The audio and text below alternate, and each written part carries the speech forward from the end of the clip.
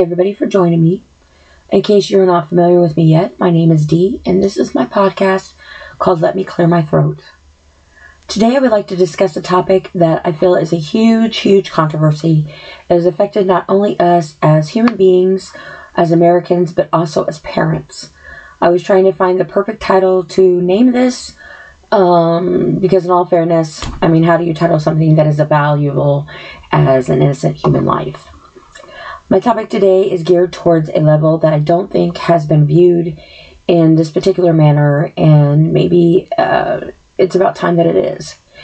My podcast today is called Men Being Raped of Their Rights as a Father.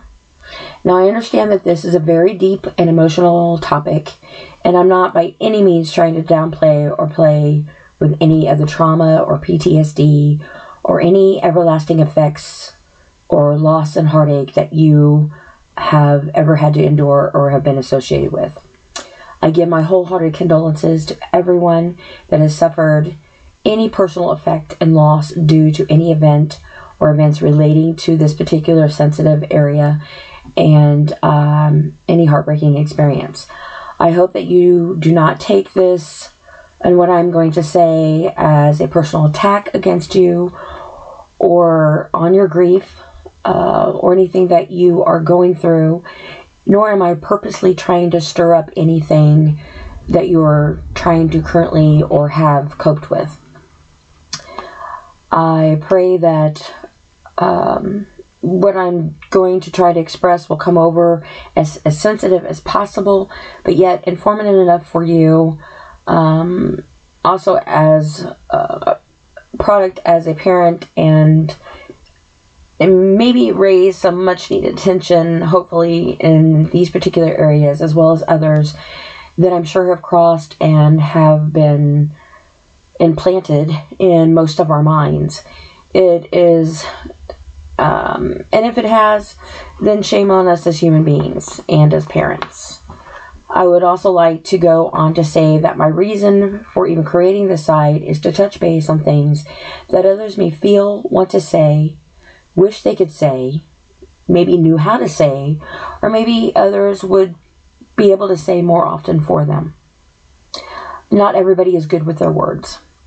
I do fully understand that my thoughts, my words, and even my personal research ethics can be taken in ways that are not always meeting everyone's approval. And I understand that not everybody is going to agree with what I have to say and might even stir some things up and some opinions and get some people thinking. However, I would like to express my deepest respect for your First Amendment right and your First Amendment thought. And I also hope that you will be able to do the same for me. I am not trying to offend or compromise anybody, nor am I not willing to correct myself when I am knowingly in the wrong. I have been through a lot of experiences in my life as a child and as a parent, and many have resulted in traumas throughout my lifetime. While I'm not trying to lessen the devastation of a male or a female being physically or violently or forcefully raped, as I too am a victim of this level of magnitude. I was a victim of being stalked and raped in 2006. And I know and understand that while this may not compare to that level of violence, of violation, if you will, it is still a violation that resulted in being forced to do something against your will. I have firsthand witnessed this level of such devastating violation as well. I do empathize with others and understand that there are always multiple sides to every story and multiple trigger points that lead unintentionally to areas that I personally have not first-handedly encountered in your particular scenario or life. However, in writing this and speaking on this, I am also putting my own personal life and triggers out there and trying to talk about things that I have gone through and may not have gone into detail with personally in my own mind for several years, that I personally have pushed away and not spoke of. There are many people that are probably listening to this now that will have never heard any of some of this stuff that I'm going to talk about personally about myself. And firsthand, people now finding out about my scenario and my trauma that I have went through already that I've already spoken of. I speak on topics that I am passionate about or feel need to be made more passionate focus on. My thoughts, questions, concerns, and lack of understanding plays the main role in all that I do and I say. I am very passionate and a caring person and take me, you, our nation, God, and everything in between that we are very serious. I am not here to patronize anybody, nor am I here to state that I am an opinionated person and that I'm not willing to listen or try to understand anybody. I respect your experiences, your opinions, your feelings, and your well-being. I do not, nor will I ever go out of my way to personally hurt you or anybody else. I understand that this seems to be a huge controversy that in fact, in all honesty, it really shouldn't be. Now, while I will not argue that our society, level of point of views, and understanding have changed dramatically in the world, as well as our perspective and our opinions of our lives as we continue to evolve, learn, and understand that we as human beings matter in a manner that should be equal to one another. While women have struggled to gain their rights in this world, in the male-dominant places outside of the home, and even in the home, it really can't be disputed that it does, in fact, take two to conceive and bring life into the world. When women experience a different level of the conception, since our bodies are created in such a miracle way to be able to develop, nurture,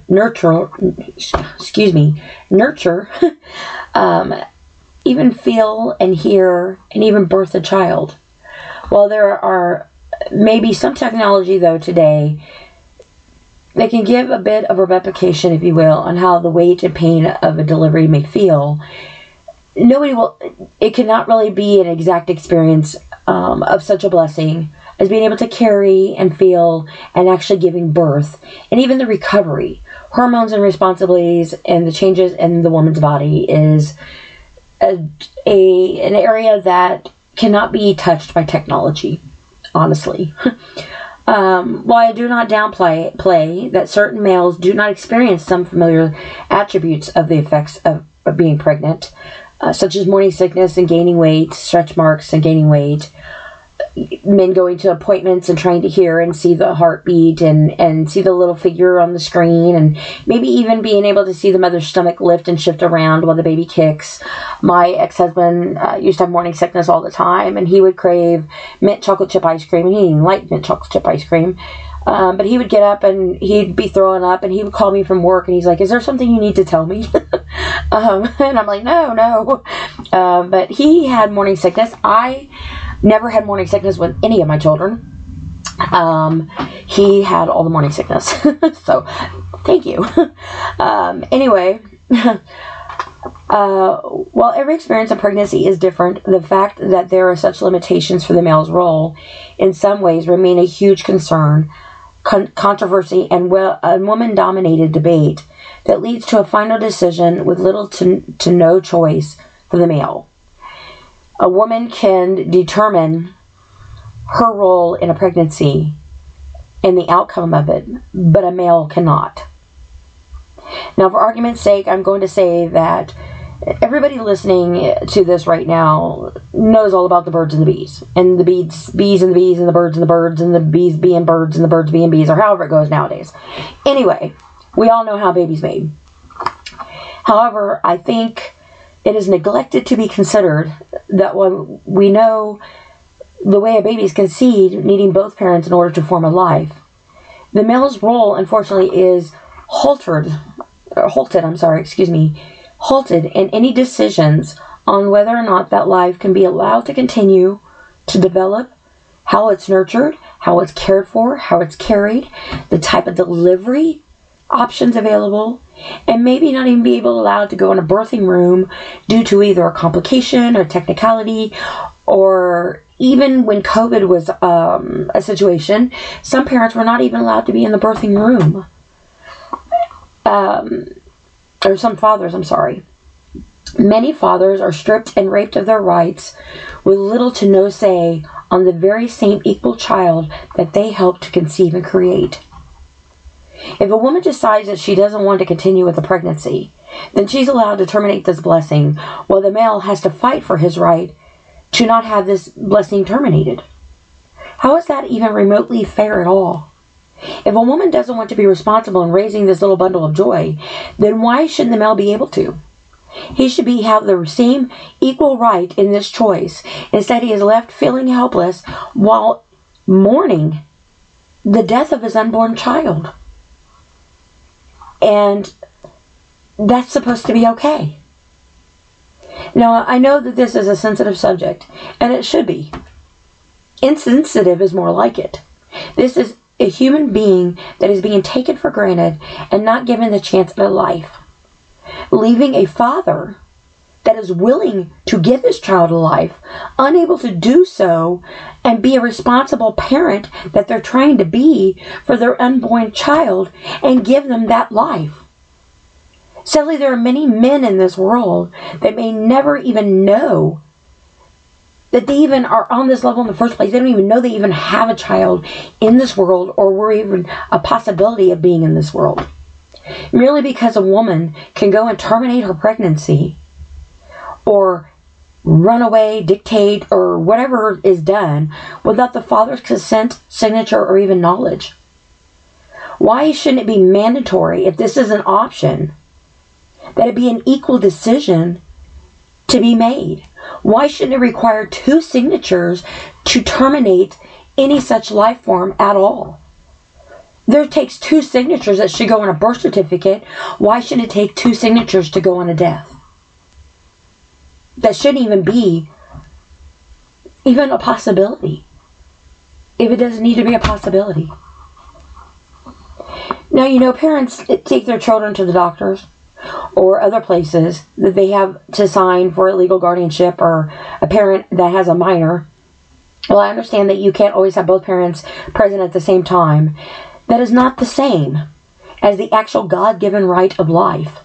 It takes 2 to make a baby, and it should take 2 to decide on the same fate. Now, let's fast forward a bit. Let's say the mom and dad decide that they shared this beautiful gift in the birth of their child, and say their relationship doesn't work out for whatever reason. Maybe she doesn't like his balding head, and he doesn't like her developing mustache. So now they split up. Here's this beautiful little being, conceived, developed, and created by a love that once was, that is now disintegrated. Now what? Who gets custody? Who pays? Who takes responsibility? Who has the dominant role?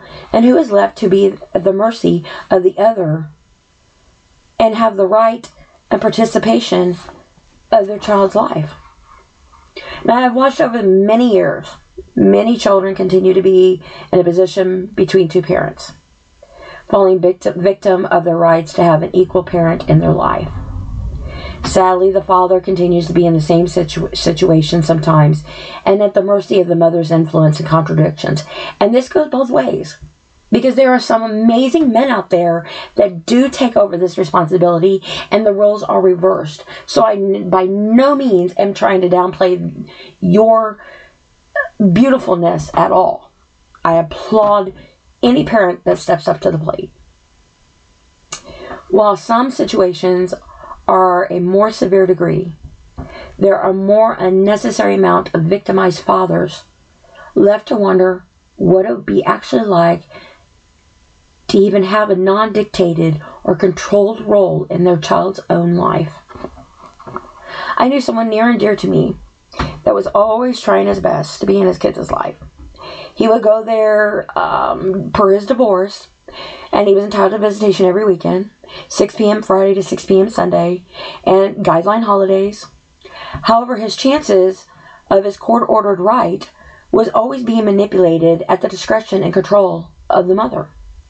She literally would not make the children available or make him feel like he needed to beg for his court-ordered and God-given right.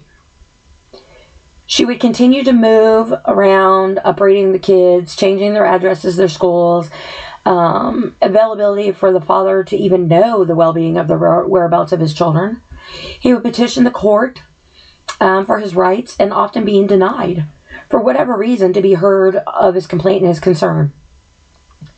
He watched as his children would beg for his attention, and his children would try to convince their mother to let them see their father and spend time with him.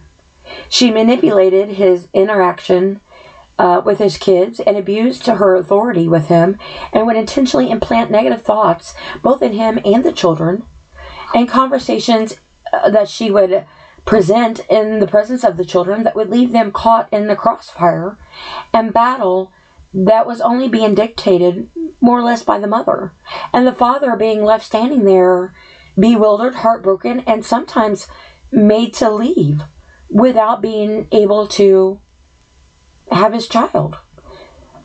She would literally taunt him and maybe even let him only have maybe one kid instead of both of them. Why? What was this actually doing but hurting the kids?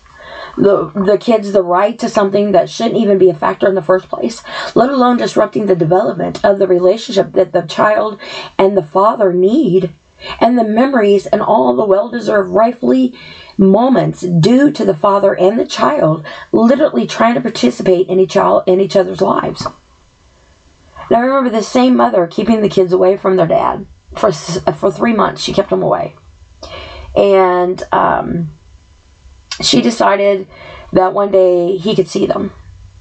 So, he was at the laundromat doing laundry, and she came over there and she met him there. And the kids had run up to him, so happy to see him, and it would have made your eyes just melt in tears. And a woman standing there nearby, she made a comment to the mother about how wonderful it was to see kids so happy to see their husband, or to see their dad. And the mother replied to this woman that they hadn't seen their dad in over 3 months. And she made it sound like he had been deployed or something of that nature, and it was like a homecoming. And the woman then, of course, responded in a manner stemming from this positive perception. However, the mother neglected to continue to tell this exact woman that they hadn't seen their father in 3 months because she had been purposely controlling and manipulating the relationship and not following her court-ordered visitation terms. Instead, she was trying to take credit for being the heroic mother and bringing the child to have a homecoming with their father, and getting praise for it by a woman that didn't even really know the full story. Now, of course, I could go on and on here. Believe me, I could, because there is more to the story that I will not go into.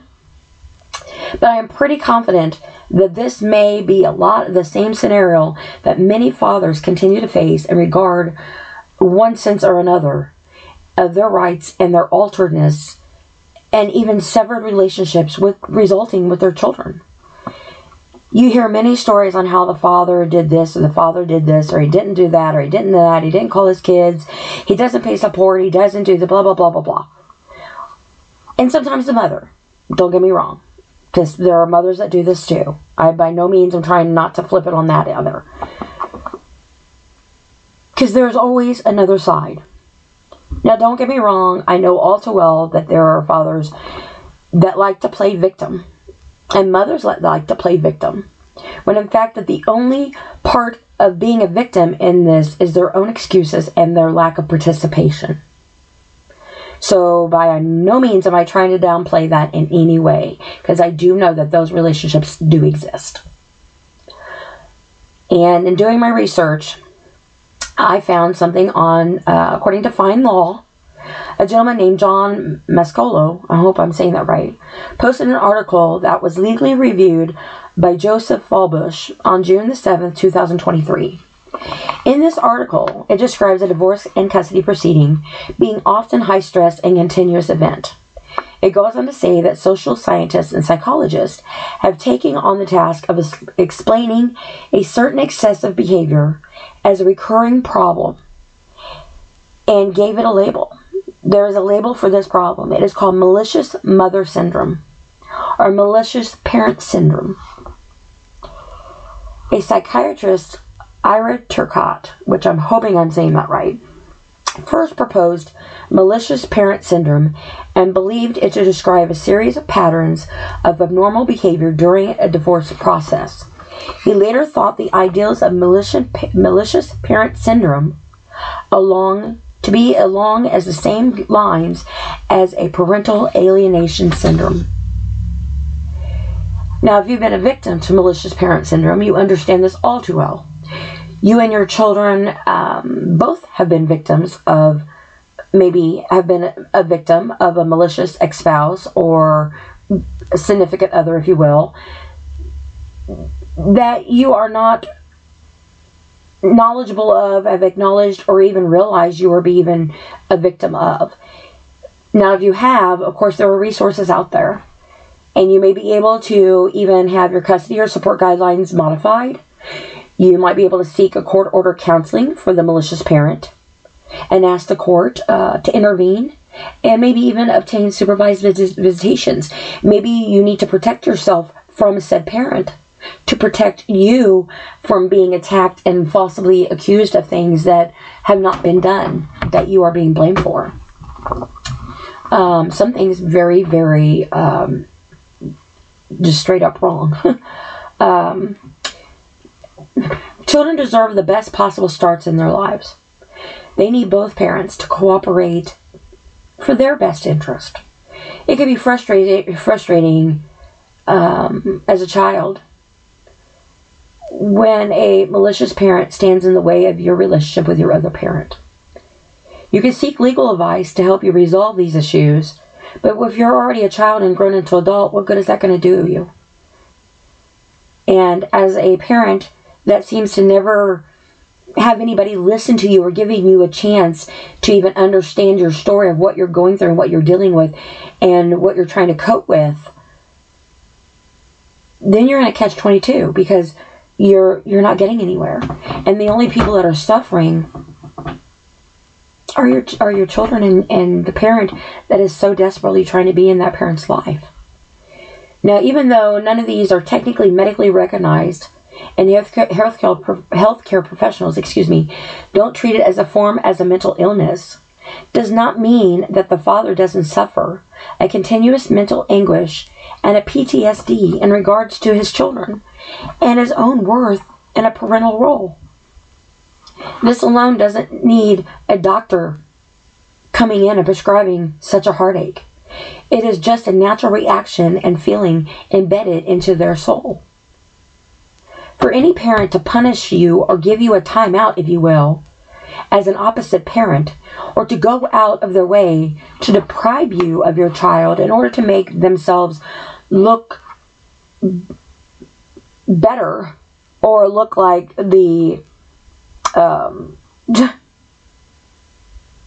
angel, the knight in shining armor, if you will, of their child, and make the other parent look like the demon and the bad person, or even make false accusations in order to gain dominancy and control of an otherwise and rightfully 50-50 parental role, a contribution in the care and structure of the same thing that they both have in common, their child. A once loving and meaningful special moment of memories frozen in a time, now a Picasso piece of a havoc and malicious abuse. The one person, the parent, trying to prove to the world is not worthy of being a parent, is instead being the main character in the mental disruption and stability of their child. So the person that is trying to prove to the world that the other person is not worthy and is all this, that, and the other is actually instead the main character in the abuse of the mental disruption and instability of their own child. Their own child is made to suffer and go through the mental unstable, verbal, mental, physical, and heartbreaking effects for the rest of their innocent lives. These same children grow up. Now they need to decide, do they want to continue this life? The same parental role that they have witnessed and they have learned and been taught? Or do they want to break this cycle and acknowledge it and that they need to have balance in their minds and structure in their child's life and break the cycle. Now, my ex-husband and I, we've known each other since we were 8 years old. We used to play hide and seek together as kids, and at one point in time he had a crush on my older sister. Later, obviously, it developed more feelings for me as we were eventually married. We went to see a movie, Twins, matter of fact, and me not being, realizing that he was totally crushing on me, thought we were just out hanging out, as I had known him forever, Well, fast forward, we were married. We had 2 children. His parents were a solid marriage, hillbillies from West Virginia. I, being from a broken home, witnessed firsthand violent behavior between my mother and my biological father. My biological father is not my father that I have spoken about in my past podcast previously, that has recently passed away last year. He actually was my stepfather, but he was my father, my dad, through and through. I do not have a relationship with my biological father. Now, my ex-husband and I were the ideal marriage. I guess society would think so anyway. He worked full-time, and I stayed home with the kids. We even had an outside dog that he was a huge hunter, so it was a hunting dog, coon dog. Anyway, our relationship turned violent. I found myself covering my bruises and hiding the abuse that I was being put through.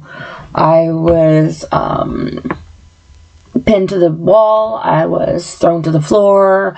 My head slammed back and forth, beating my head to the floor, him pinning me down. I would take my foot and place it on him and try to shove him across the room as far as I can get him off of me. And when I did try to speak on it, of course, nobody wanted to believe me. Anyway, our marriage eventually ended in divorce in 1995, and our parenting roles were set in a manner that was beneficial and healthy for our children, but as well, I made sure it was well for myself. Being a domestic violence survivor, I had to protect myself as well as let him be a parent to our children. So I had to find a balance there, but also I was still a victim. And also needed to ensure that my children were safe. And since nobody wanted to believe me, I was kind of in my catch-22, if you will. So, fortunately, though, he did, but he didn't really have a choice, but he did. But he respected this role, and he would pick up and drop off my kids at my mother's house. Our kids at my mother's house. And he was able to contact them on her phone, as we had a rotary still back then to that day. Years passed by, and he was asking me if he could be able to ever see the kids where they lived, to be able to see their bedrooms and be a part of their lives and see how their lives were, their environments. And then I explained to him, obviously his kids are his kids, but still, that was still my home. That was my privacy, my house, my safe haven, and something without him. And over the years, of course, we developed and grew and were different people. And I became stronger and more knowledgeable of my self-worth and my mental growth. And I eventually agreed to give him the address and my phone number. I never deprived him of his kids. And I was just always merely trying to protect my own safety and security as well as theirs. I do remember him saying to me once, I remember saying to him once, I asked him, when he was asking me about wanting to see the kids' bedrooms and home and stuff, I said, do you remember all the years that you have always wanted to know where the kids lived and always wanted to be able to come to my home and see their bedrooms and their environments? And he replied, yes, I remember. And I said, do you remember how that made you feel? And he said, yeah, I remember. I said, good. Then we are in an understanding that you will not abuse this privilege that I am going to give you of being in my home. While your children do live here, this is still my personal home and my space. I don't bother you in your home. I respect your privacy, and I expect the same from you. It is about the kids and your rights to their lives that regardless, I have never kept you from. In fact, I have always tried to encourage you to be more in their lives. Now, a lot was growth as we were both young. A lot. And in the end, our relationship was something that was different. You don't see or hear a lot of balanced parental co-parenting relationships in the world, let alone those that are stemming from past experience of domestic violence. And it was not something that was accomplished overnight. It really wasn't. It was a lot of hard work. I used to have this saying, my ex-husband and I have an understanding. I say he understands. Now, why that sounds funny, and most guys are probably, yep, and the woman's like, you're darn right. I don't necessarily mean it that way, but I do. Because a lot of growing up for both of us. But being a domestic victim, it was a lot different level than just growing up. Because that's not about innocence and growth. That's about feeling secure, safe, in a surrounding that you felt your life was in danger from. And you have the responsibility of ensuring that same safety on your child. So if he can do that to you, you need to make sure that he isn't at that level to do that to your child. And vice versa. Now my youngest daughter was born in 2002. Now this is not his daughter. I have a son and a daughter with him, and then I had another daughter 10 years later by someone else. But he treated her so sweetly. And when he would come over every other weekend to pick up his kids, he would bring my youngest daughter something, or he would give her change out of his pocket, or he'd buy her Christmas gifts, birthday gifts. And as she grew up, the change turned into paper. She finally looked at him one day and said, can I have the green paper instead? And he would laugh, and he gave her $1 instead, and it grew into the green dollar. His wife that he married, we balanced with her as well, and she actually made my youngest daughter a blanket at Christmas, my daughter's first Christmas, and my daughter to this day still has that blanket and has passed that on to her own son. Now, when my ex-husband and my daughter, when my ex-husband and my oldest daughter, my daughter with him, I know it's confusing. When my ex-husband and my daughter that we have together was delivering my granddaughter that has Down syndrome, he was on the phone with me, I was a 2.5-hour drive to the hospital. And while I knew the way to the hospital, he was giving me directions, but because I was trying to cut through country roads and I was stuck behind a farm trailer and tractor and everything going so slow. And I was racing against time because I knew my daughter was about to deliver. And he was giving me the play-by-play straight from the delivery room. And he kept saying, where are you at? She's wanting to push. And I'm like, no, tell her to wait. And he was telling me, well, our daughter's ready to push, and you need to park and you need to run. And I parked and I ran, and the other kids that were there, the teenagers, were holding the door open for me. And I ran down, and he just walked out of the room and just pointed to the delivery room for me just to slide in there. And he went out into the waiting room. And I knew it was her room because she had mismatched socks on. Otherwise, I was in somebody else's room. But I was going to see a baby be born. And anyway, he stepped out. And I was in there. And our perfect little granddaughter was born. She had Down syndrome. Has Down syndrome. I'm sorry, not past tense. And she was lifelined to Riley Hospital. She had to have emergency surgery, as her intestines was wrapped around her pancreas. I'm sorry. My youngest daughter, the daughter that I don't have with him, was staying at my other daughter's house babysitting her other child, her son, her oldest kid. And we were all trying to think of a game plan, because my granddaughter was on her way to Riley, and my daughter was in the hospital, and my other daughter was babysitting my grandson, and somebody needed to go to Riley, somebody needed to be with my daughter, and somebody needed to be with my other daughter, and it was just we needed to have a meeting, a family meeting. So anyway, my ex-husband went, and he picked up my youngest daughter and our grandson, and took them to his house, and kept them for the weekend. So he had my daughter, which was not his child, at his house for the weekend.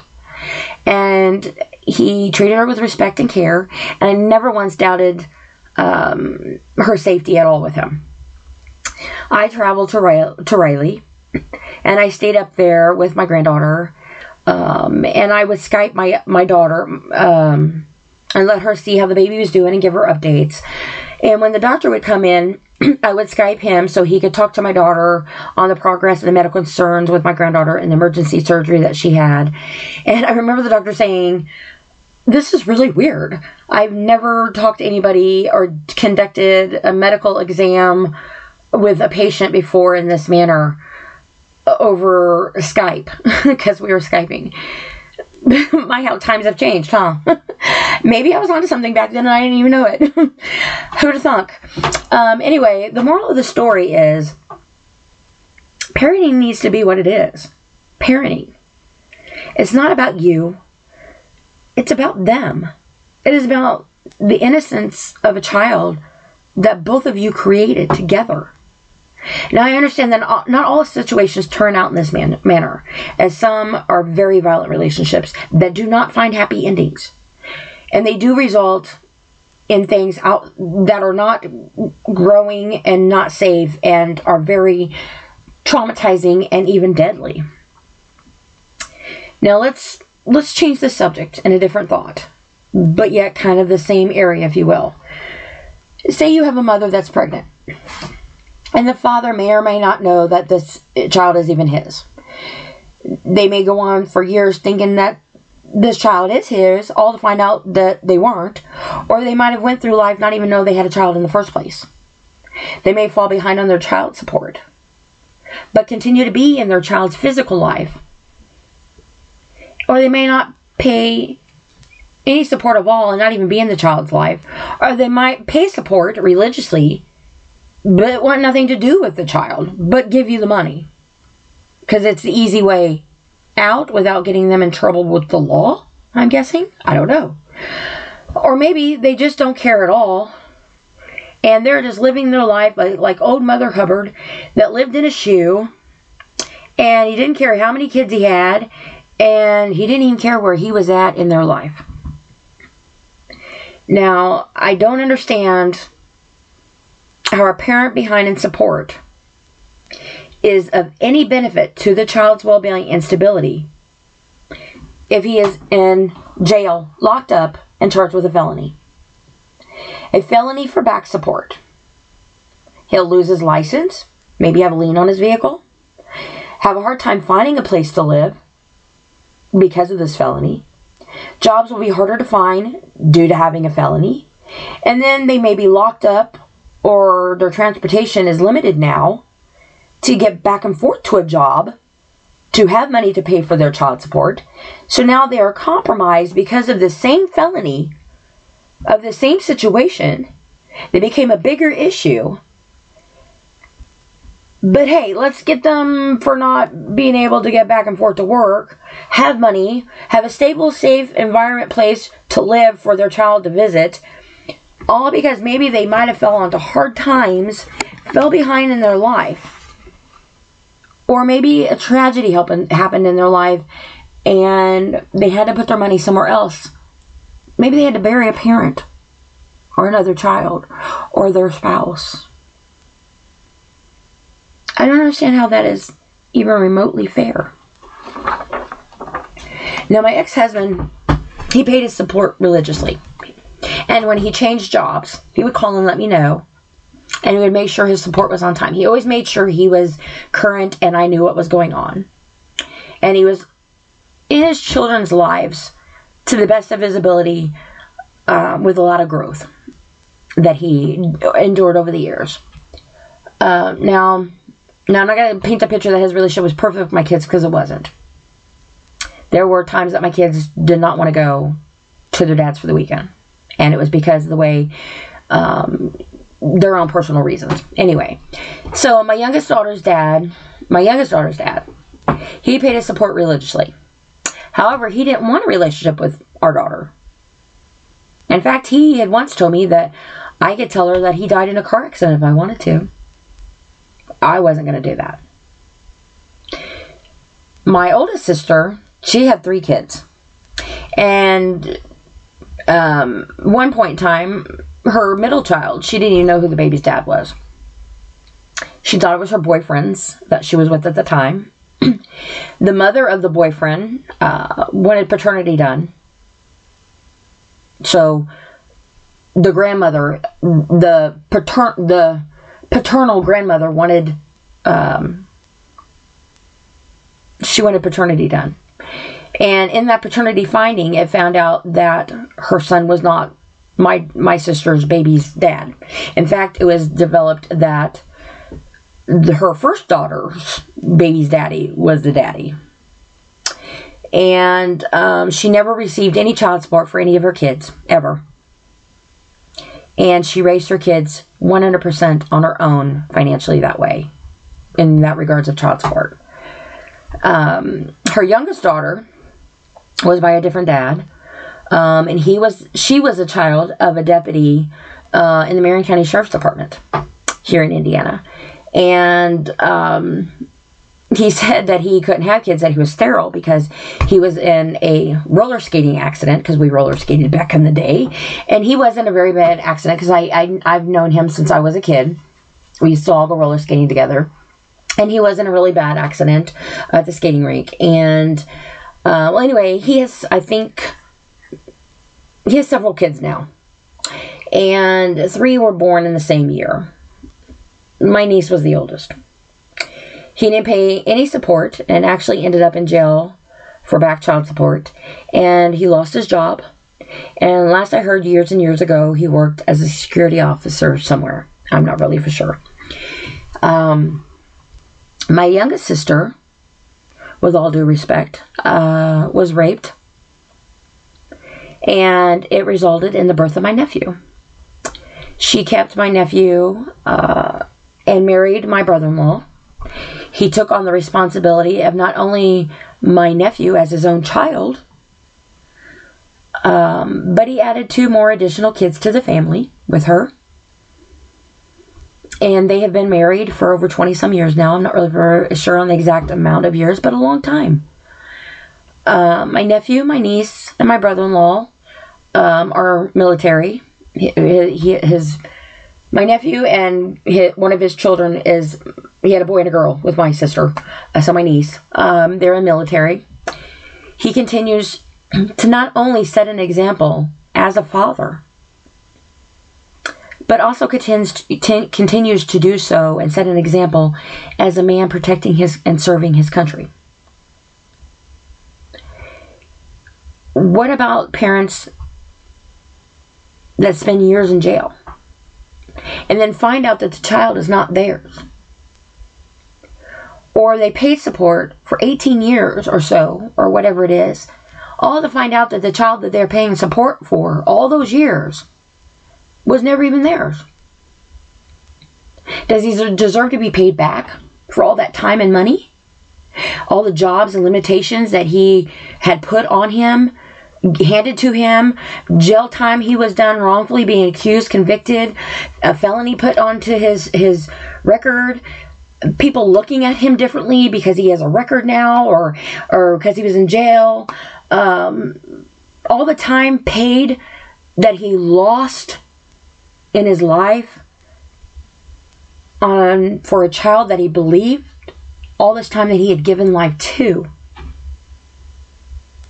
Should the other parent be responsible for paying them back? And maybe and suffer the same level of consequences, if you will, as wrongfully as the accused parent suffered? Shouldn't that be considered a felony? Or, I don't know, who's the real victim here? The kids. The father? Yeah. And in all fairness, maybe the mother doesn't know. But if you're married and the wife steps out and she gets pregnant and they go to get divorced and the court asks you, are you pregnant, or is there any chance you could be pregnant? And the mother has to tell the truth. But doesn't always mean that she does.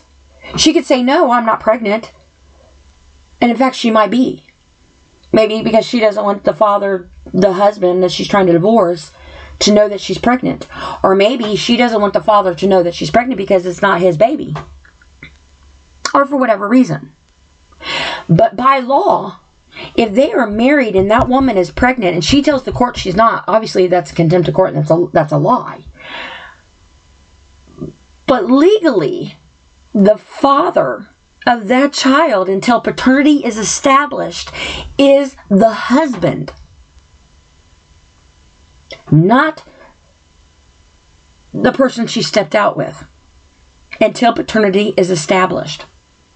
That husband is responsible financially and obligated and holds the consequences until paternity is established if that mother is pregnant at the time of divorce.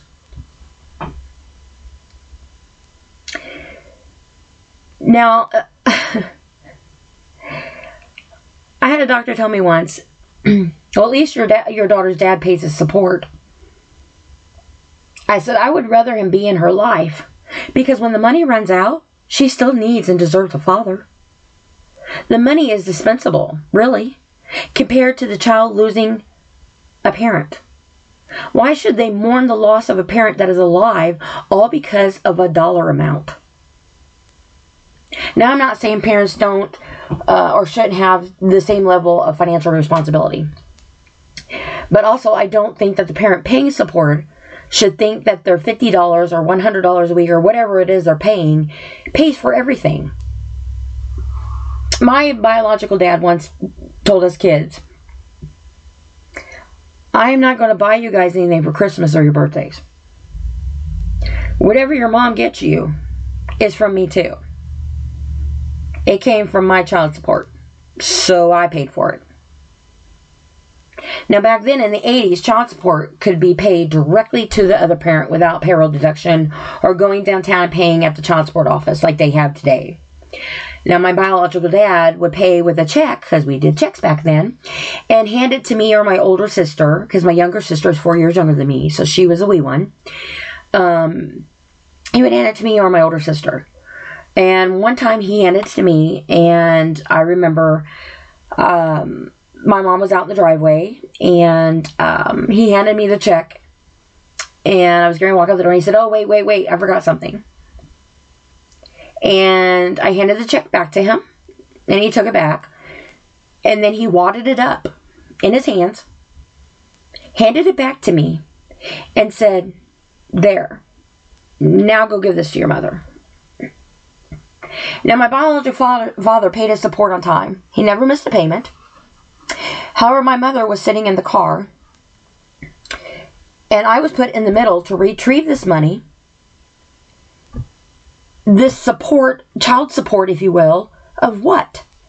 My mental well-being, my innocence, my being a victim watching both of my parents not do anything but put me in the middle of their hate, their tantrums, if you will, and putting me in the role of deciding if I want to be this way with my own kids in my life as a parent, or if I want to break that cycle and do it differently. I broke that cycle. I wasn't that parent. Being a victim of our own selves, our relationships, our society, our mental state of mind, and our own past experiences should not only be taught from our parents, but should also be led as an example. However, when women get pregnant, she knows that she has a baby inside of her belly, and this is her baby. Unless somebody came in the middle of the night and swapped babies in her belly and whatever. Okay, so she knows it's her kid that she helped create and bring life to in this world. The father doesn't have that same blessing. He has to trust that the woman is being honest in her fertility and her place in the growth and development of their child. They used to have a saying when I was younger, and I excuse me for this if I'm not trying to offend anybody, but this is true. They used to, of course, nowadays you offend everybody anyway. Anyway, they used to have a saying back in the day when I was younger. When you have a son, you only have to worry about one dick. When you have a daughter, you have to worry about several. Now, as a daughter and a woman that I am, even though we are physically don't have one attached to us, doesn't mean that we have the right to be one. And just because you got one, doesn't mean you need to be one either. Now, raping anybody is straight up 100% more than wrong. Whether it be physically, mentally, or emotionally, it is still and always wrong. If we have the ability to not be that kind of person, why wouldn't we want to be? Not every story or situation is the same, and I understand that. And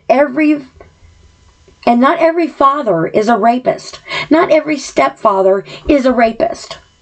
Not every man is a rapist, nor woman. Because women rape people. Instead, they are the ones being raped without ever even being physically touched. However, in the end of it all, our innocent children are the real victims, left to suffer and be victimized and raped of their rights to remain innocent and protected from their own parents. Parents that believed that they were old enough, mature enough, and responsible enough to bring in a pure and delicate little human being, but yet instead end up being the ones either growing up with their parent, raising their parent, being raised by someone other than their parent, or maybe not even knowing that they even have one. Or maybe not even getting the choice to even be a part of their life because their parents passed away and they were orphans. If you don't want to take the responsibility, or maybe you are not in the right frame of mind, or have the ability, or feel you don't have the ability to give your child a stable and healthy environment life, then do the right thing, the humane thing. Don't rape an innocent baby of their right to live. There are so many people in this world, from all walks of life, all cultures, all beliefs, all places, all nationalities, all sexual content, whatever, human beings, people of this world, that would be more than happy to be blessed to give your baby the best gift ever: life. If you are a parent that struggles with being a parent, or struggles in a manner that inhibits you from being a parent, that you so heartily want to be, but may not even know how to be, because kids don't come with instruction books, no more than a marriage does or the way of life. But please know that there are resources available for you. There are legal steps you can look into that can help protect what is rightfully and deserving to your child. A child is the in-between of you and your partner. But that doesn't mean that they need to be put in between you and your partner. That's abuse. Stop it. As a domestic violence survivor, as a child from a domestic violence relationship, stop it. It matters. It is scarring, and it is the chain of an inheritance that never deserves to even have a chance to have a root, to be given a chance to grow in life. If you hate or have a problem with your ex, that's your problem, not your child's. My son asked me one time, he said, Mom, tell me about yours and Dad's relationship. What happened? Why did you guys get a divorce? I mean, what went wrong? And I looked at him and I said, son, my thoughts and my opinions are my own. And I'm not going to influence you on how to feel about your dad based off of what my situation was. You need to come to that conclusion and that decision on your own without me influencing that level of your relationship. It is that simple to do as a parent. It is that simple and that much needed for a child. Now, I know it might seem like I'm getting off title and I'm going here and there or whatever, but really, I'm really not, because it all comes down to the same place. The kid, the child, the innocent. However, how can you really title such a subject that shouldn't even be a story in the first place? Our world isn't our future. Our world is our children. And our children are the future. Sadly, in the end, though, there will be a time when neither one of you as a parent will be there. And the child will be left alone. And will be left to mourn more than what they ever deserved or needed to.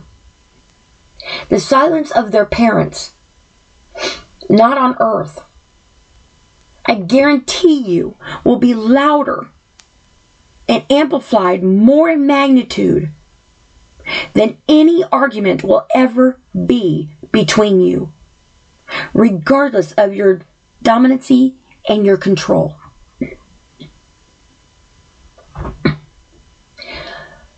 I would like to thank everybody for joining me again. I hope you check out my other podcasts as well.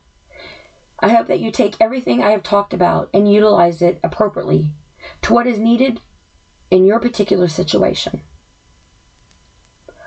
I pray that you don't take it and utilize it against each other or on your children. And if you are a male, a father, and you are being raped of your right as a father, please know that there are women out there that will clear their throat for you if that's what it takes. Because in the end, it does matter. In the end, you deserve to be a father. And that child deserves not to have that be the end. You don't deserve to not be able to have your God-given right. And you do not deserve to mourn the loss of a child that you would have been more than happy to give life to, had God been able to give you the ability to have such a blessing as to carry a child physically. Instead, you're at the mercy of the woman on that situation, and I am sorry. My heart goes out to you. It really does. This is Dee, and you have been listening to Let Me Clear My Throat. Men being raped of their rights as a father. Please know your resources. They are out there. There are people that can help you. Thank you, and have a very blessed evening.